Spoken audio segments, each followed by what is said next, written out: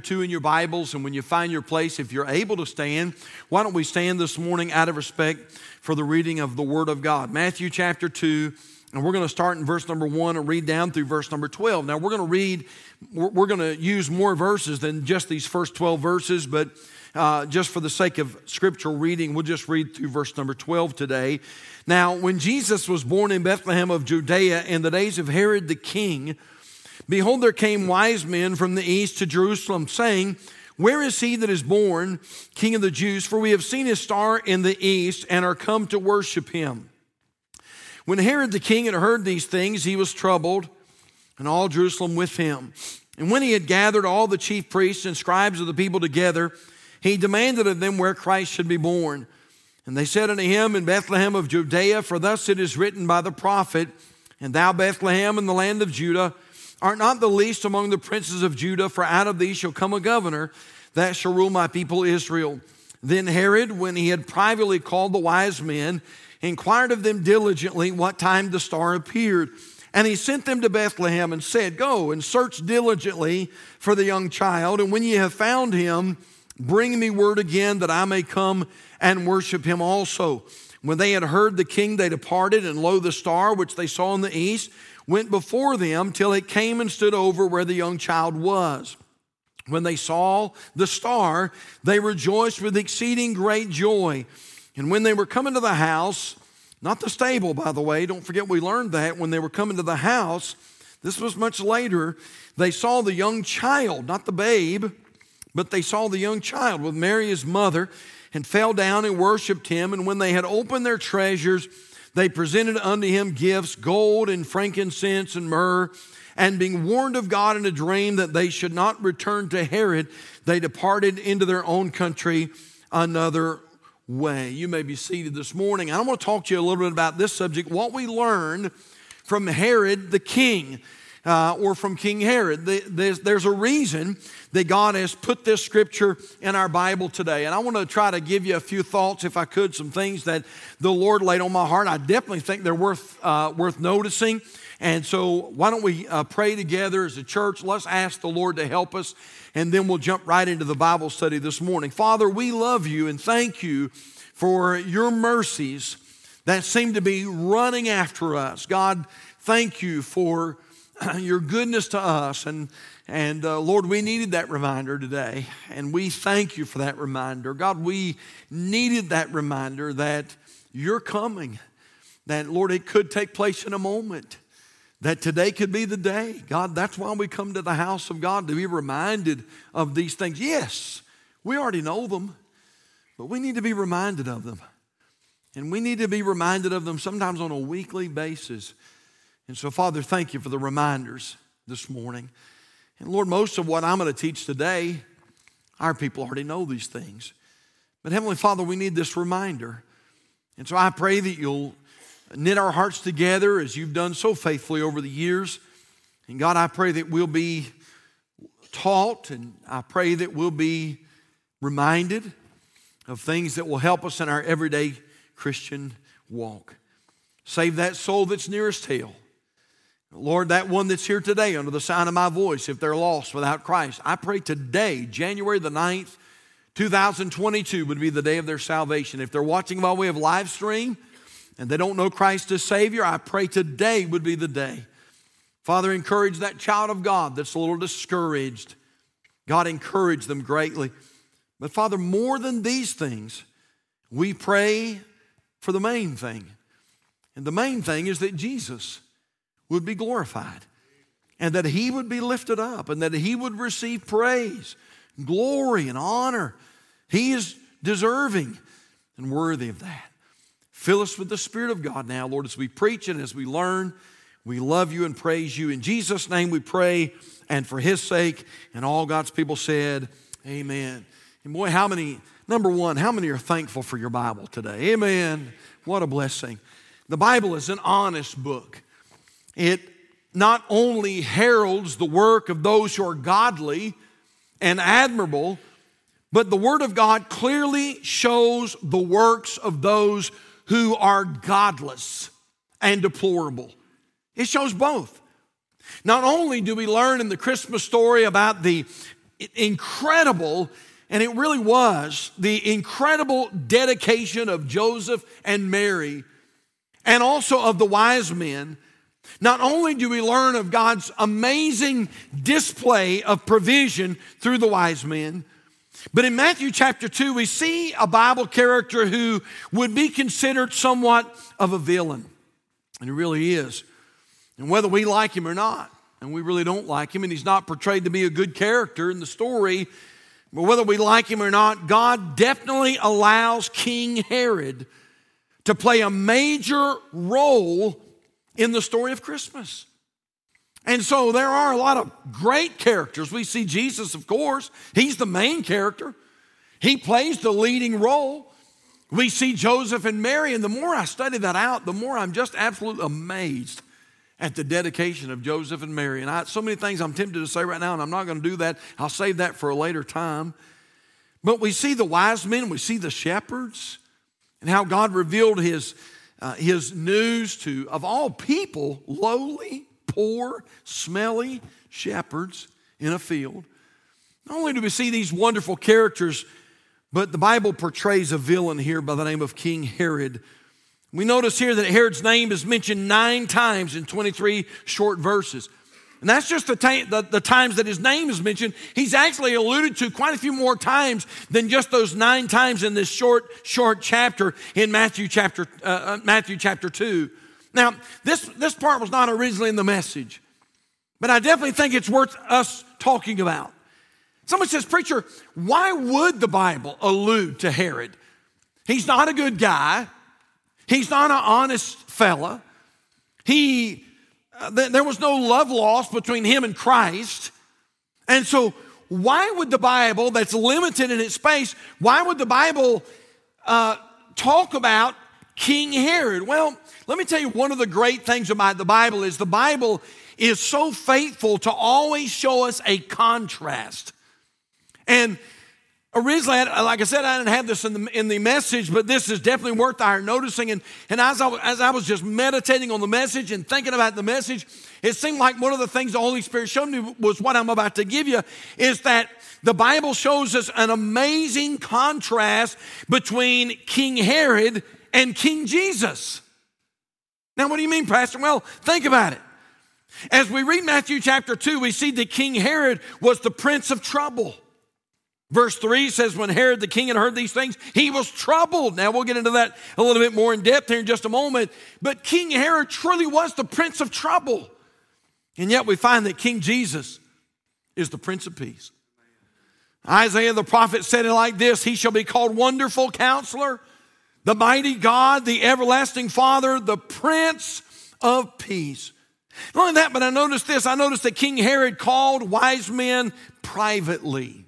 Did y'all see that in verse number 7? You say contrast. The contrast is that King Jesus always calls wise men publicly. Always does. We notice here in Matthew chapter 2 that King Herod wanted worship. And yet we find that King Jesus was worthy of worship. He didn't have to desire it. It just came to him. We notice that wise men were warned to turn from King Herod, Matthew chapter 2, verse number 12. And yet we find that God commands all men to turn to the Lord Jesus Christ.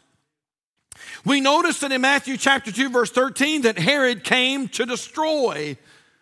But we're thankful that King Jesus came to save.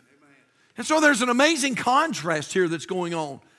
And I would just, if I could, can I just stop a moment and can I just ask this question? Is there any chance that your life is in contrast to the life of Jesus Christ?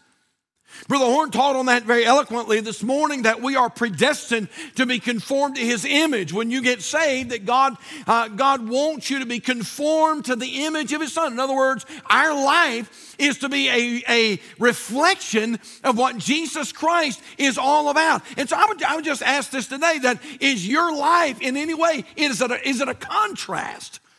Does your life not match up to Jesus? The way you talk, the way you act, the way you live, the way you treat others. And so we see that amazing contrast. But we notice here that, as I mentioned a moment ago, that King Herod was very troubled. Look at verse 3. The Bible says when Herod the king had heard these things, talking about the Christ child, he was troubled, and all Jerusalem with him. And so let me answer this question first of all, and then we'll jump full-blown into the message today. Why was Herod so troubled about this rumor of a boy king? Somebody says, Pastor, was it because he was power hungry? That's part of it, I believe. Was it because he was just insane? That's another part of it. I believe that as well. But I believe one of the reasons that Herod was so troubled at this word of a boy king, he was so troubled because if you go back and study this out, Herod was not in the rightful line of, he was not the rightful king of Israel. Now we talked about that a few Sundays ago. We talked about you needed to be in that bloodline of David to have to have rights to the throne. And as we study this out, we notice here that Herod was not in that line. Herod was not in the bloodline of King David. Actually, Herod was appointed by Rome. And if you study this out, you'll find out that some say that Herod purchased his way onto the throne, and others say that he politicked his way onto the throne. And Herod really was. He was what we would call he was the politician of all politicians, and that's what he was. And so because of that, the Jewish people really resented King Herod. They resented his reign. That's why, by the way, if you go back and do a little historical study, you'll find out that occasionally, although Herod really didn't love the Jewish people at all, Herod was continuously trying to do little things that would appease them, things that would make them happy. And that's because they saw King Herod as a pawn of Rome. They thought that, you know what, he was not one of their people. He was just a politician. And because of that, boy, there was not a lot of love lost between the Jewish people and King Herod. But as we study this story out, there are definitely some things we can learn from this fella named Herod. You say, preacher, what are they? Well, how about just a few real quickly today? Number one, we learn from King Herod that he was a miserable king. Look, if you will, back at verse number 3 again. Interesting verse here. Verse 3. The Bible says when Herod the king had heard these things, he was troubled. Notice that word. I've got it underlined. He was troubled. And notice the last part. And all Jerusalem with him. He was troubled. It's the Greek word tarasso, and it means this. It means to stir up or to agitate. It means to take away his calmness of mind. And by the way, that was something that you did not want to do when it came to King Herod. You didn't want to take away his calmness of mind. The people that served around Herod wanted to keep him calm because they knew he was a loose cannon. They knew that he was totally unpredictable. And so we find here that when Herod was troubled, all around him were troubled as well. When he was unhappy, everybody knew it. Man, I thought about this. Can I ask you a question? When you're displeased, does everybody know about it? Does everybody know that you're displeased? Now, don't take this wrong. And this, again, I said this is going to be a little bit more of a soul-searching sermon this morning. But can I ask you a question? Are you predictably grouchy? Are you predictably irritable? All right, can I ask it like this? I think this is a good question for us to ask ourselves. When you walk into a room, does the mood of the room brighten or does the mood of the room darken? Are people glad to see you come or are they elated to see you go? You know what? Don't you hate that, folks? Don't you hate being around people that make you always walk on eggshells? You know what I'm talking about. I mean, you just came out of the Christmas season, New Year's, and you were around people you're not normally around, maybe family members or, different people that you don't always see. And it's those kind of folks that when you're around them, you always have to be very careful about the way you act. You have to be very careful about what you say because just the slightest little thing sets them off. The slightest little thing gets under their skin. The slightest little thing makes them grouchy or makes them irritable or makes them go off on people. And, one of the things that I noticed about this story as I'm reading through Matthew chapter 2 is I noticed something very sad. I noticed that the wise men avoided Herod. Did y'all see that? Look back at your Bibles again, Matthew chapter 2 and verse number 12. The Bible says, and being warned of God in a dream that they should not return to Herod, notice this, they departed into their own country another way. Because of his mannerisms, because of his attitude, because of the way he conducted himself, the wise men actually avoided going back to King Herod. What a terrible thought. To think that people actually avoid us because of our spirit and our attitude. And I'm going to tell you something, church. Listen, I don't know about anybody else, but that does something for me.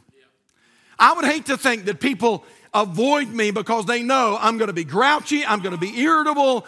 They know that, here he comes, and I know when he comes, it's always going to be negative, and it's always going to be critical, and he's always going to find something little nitpicky thing to say. And, we can't concentrate on all the positives that are going on, but we're always concentrating on the negative, and we're always got to, put this little snip in here and this little snap in there, and we're always, and because of that, people get to the place where they begin to avoid us. Listen, God, deliver me from that.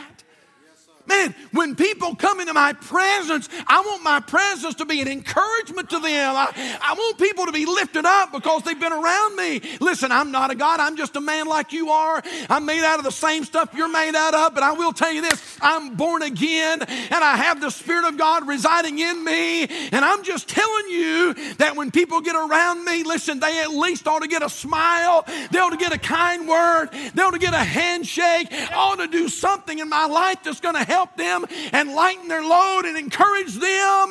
Listen to me. You say, well, preacher, I know, but COVID's going on. Okay, COVID's going on. And you say, preacher, there's sickness about. Okay, I get all of that, but how many are saved?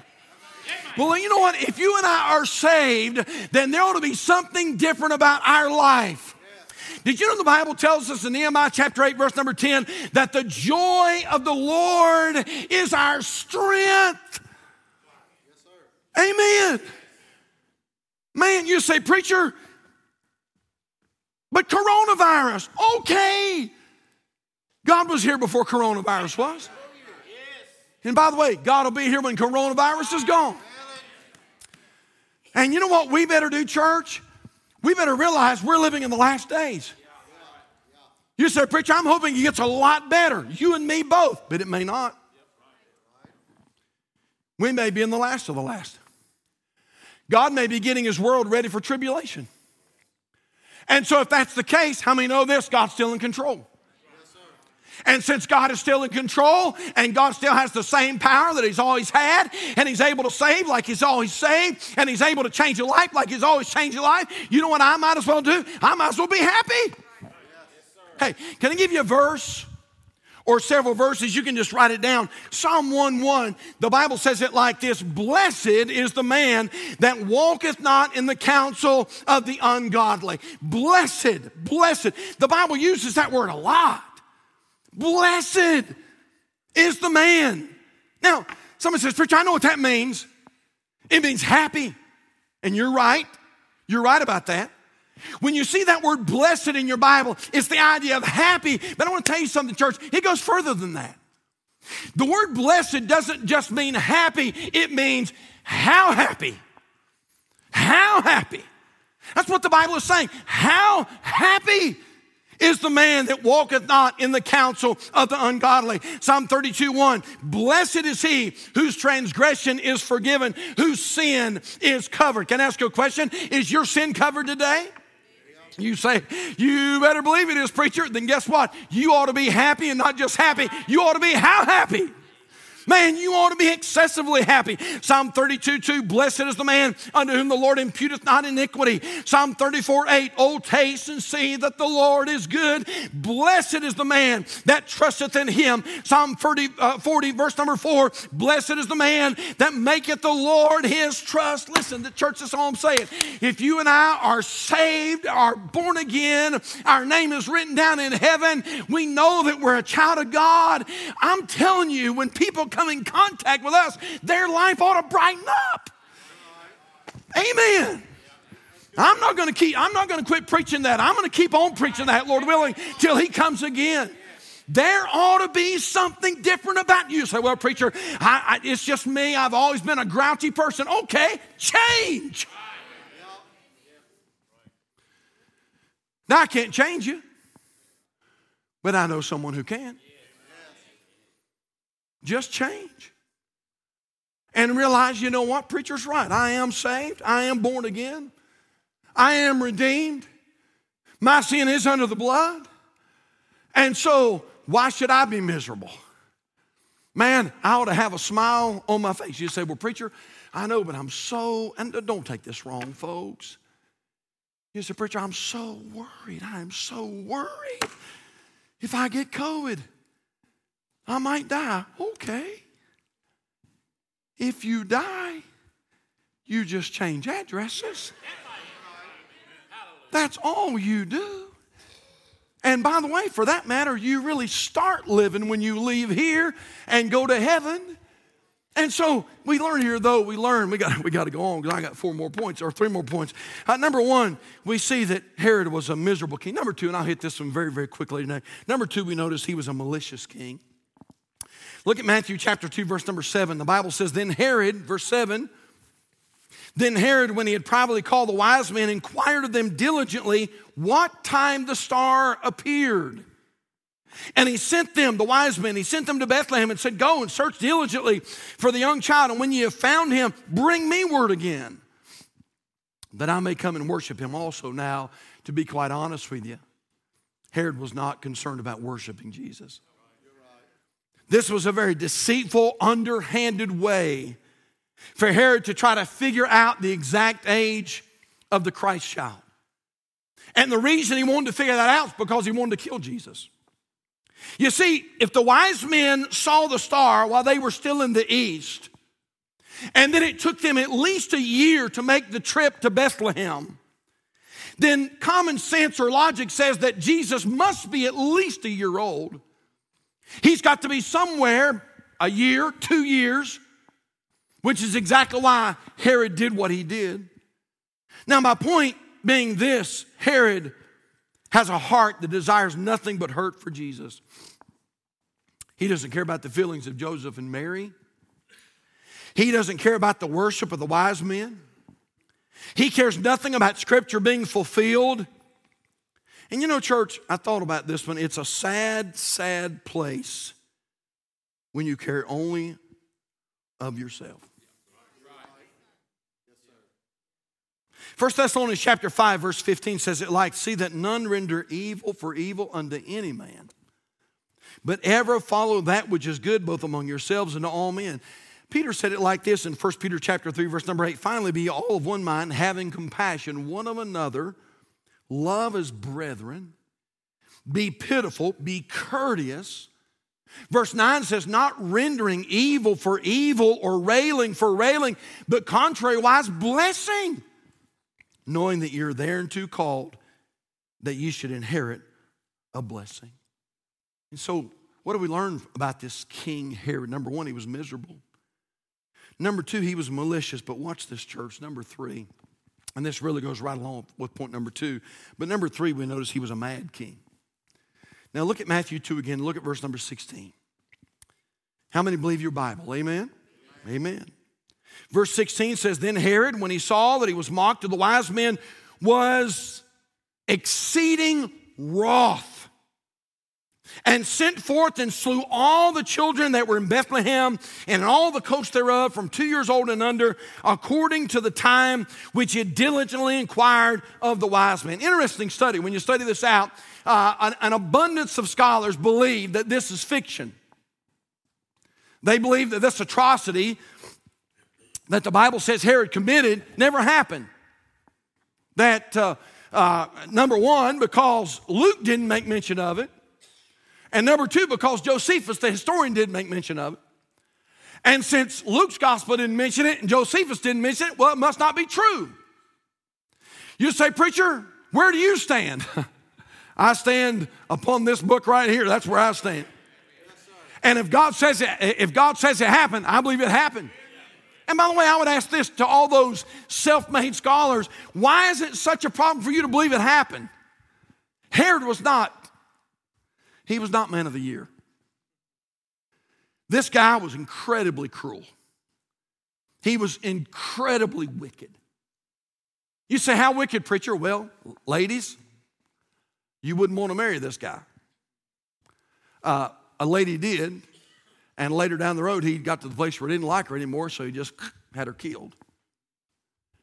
He not only killed his wife, but he killed 3 of his sons. He thought those boys were wanting his throne, and so to make sure that they did not get his throne, he executed 3 of his boys. At any rate, Herod was totally out of control.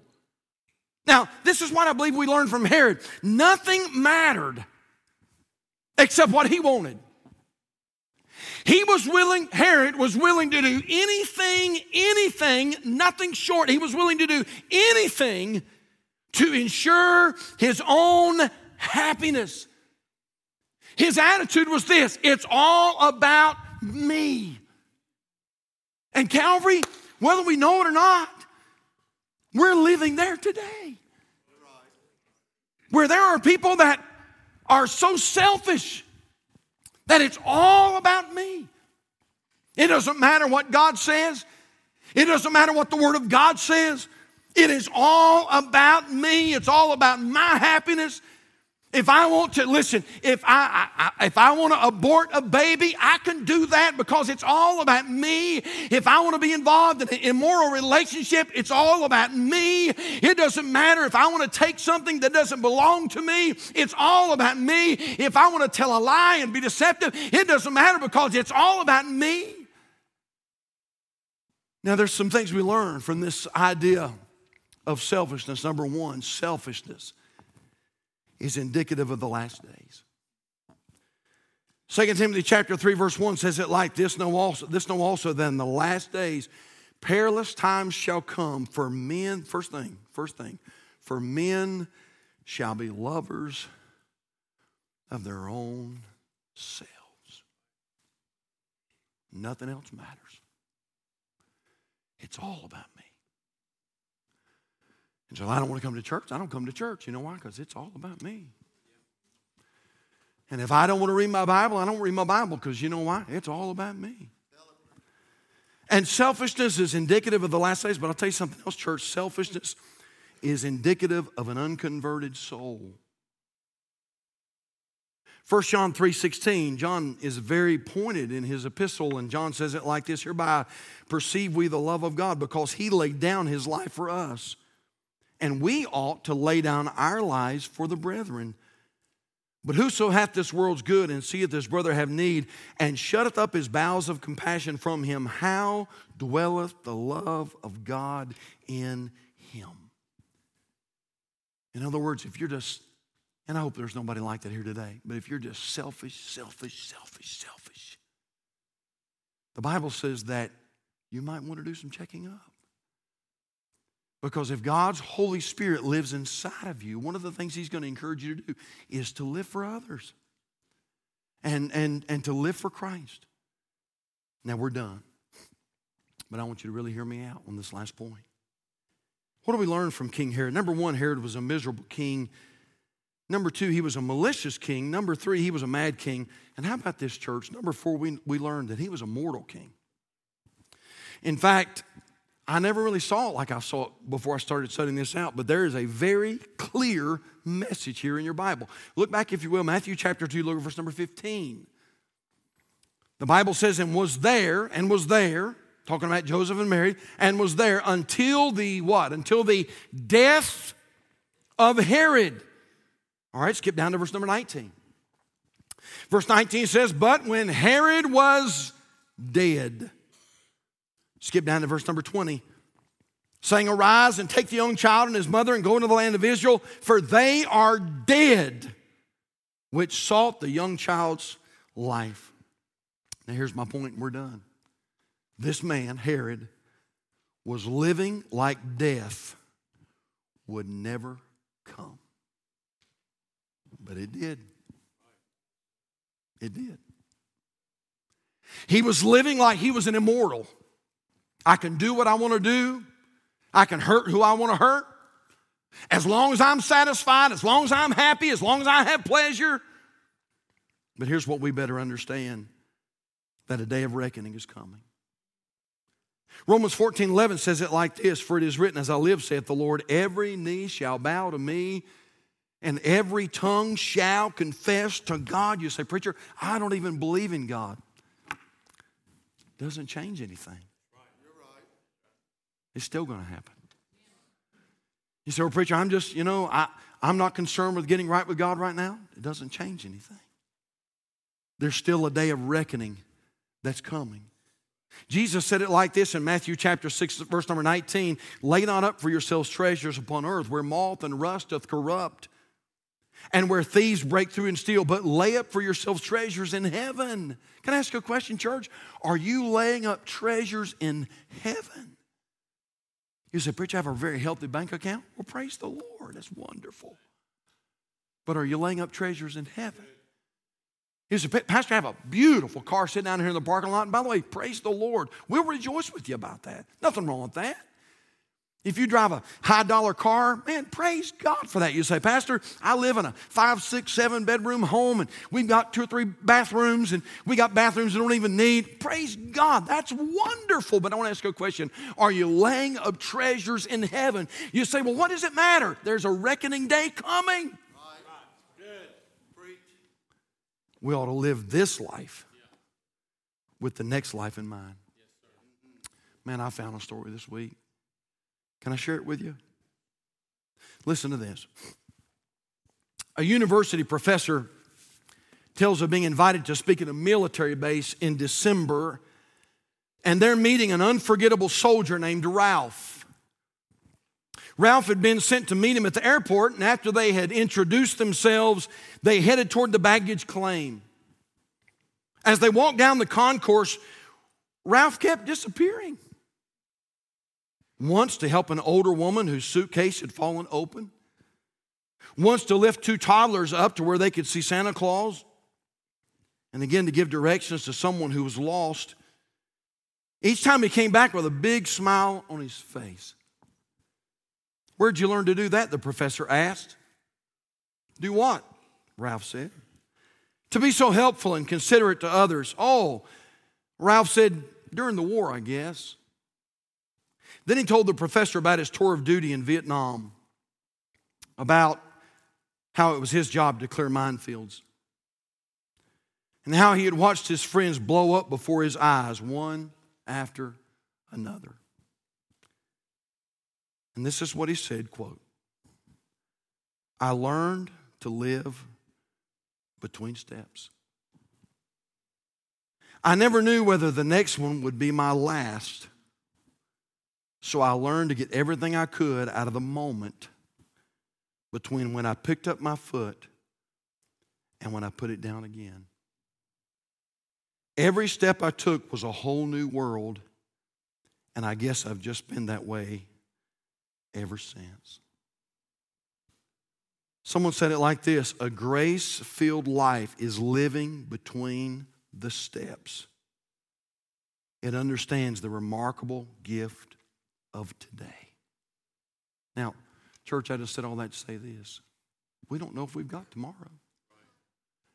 I hope you do.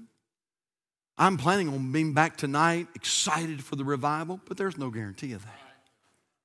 I don't know that I'll make it back tonight. And by the way, you don't know that you'll make it back tonight.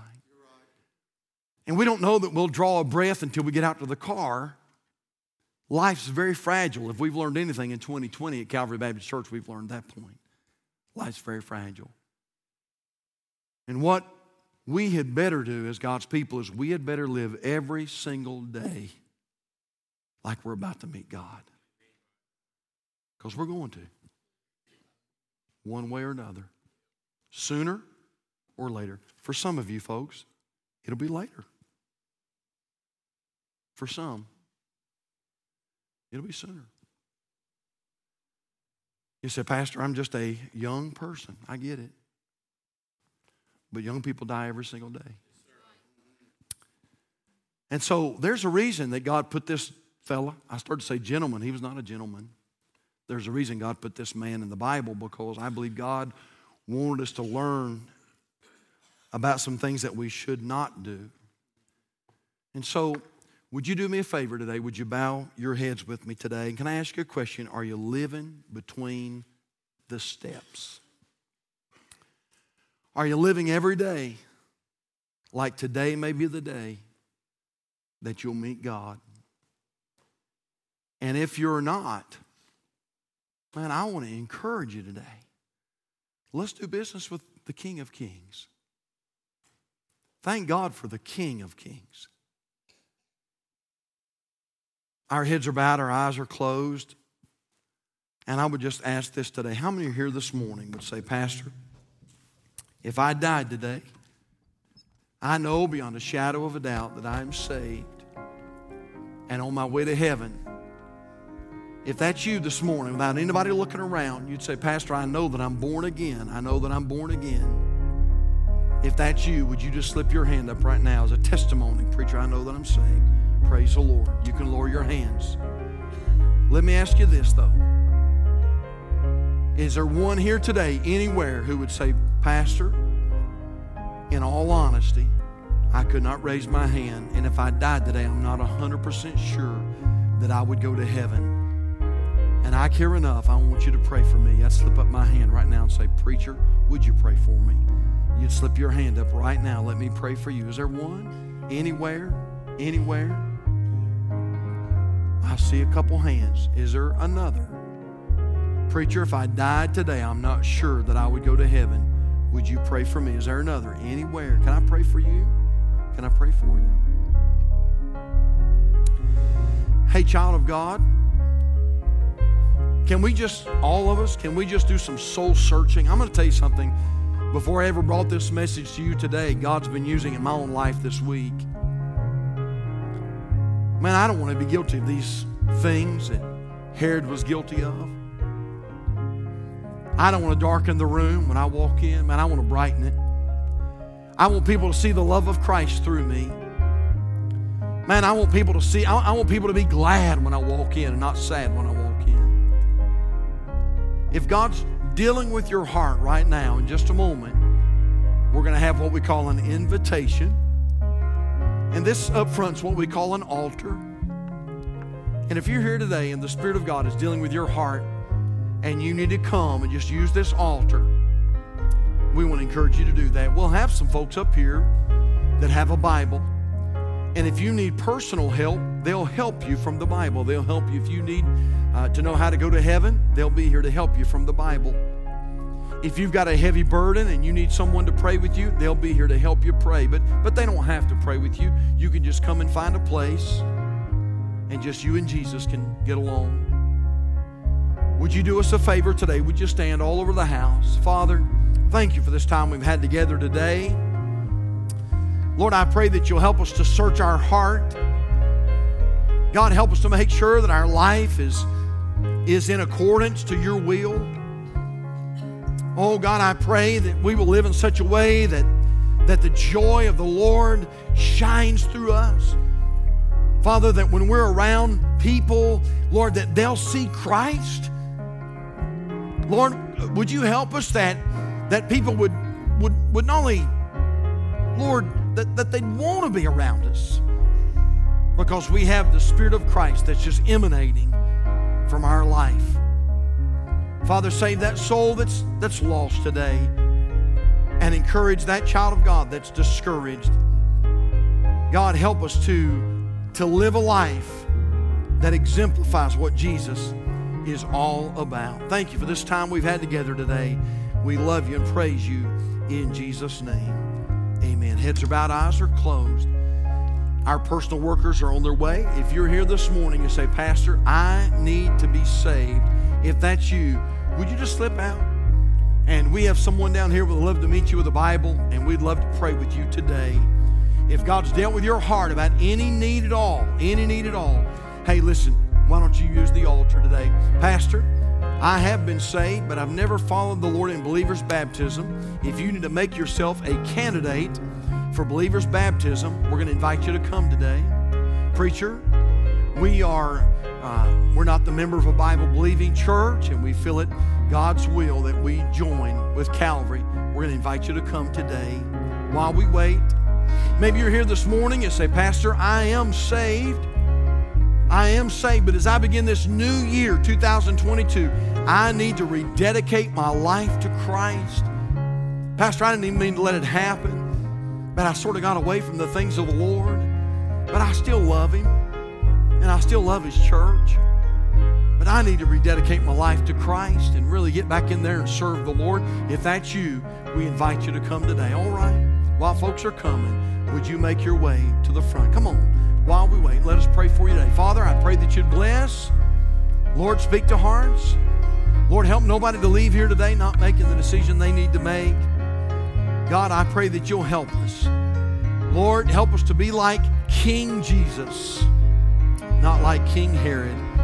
Have your way in this time of invitation, please, and we thank you in Jesus' name.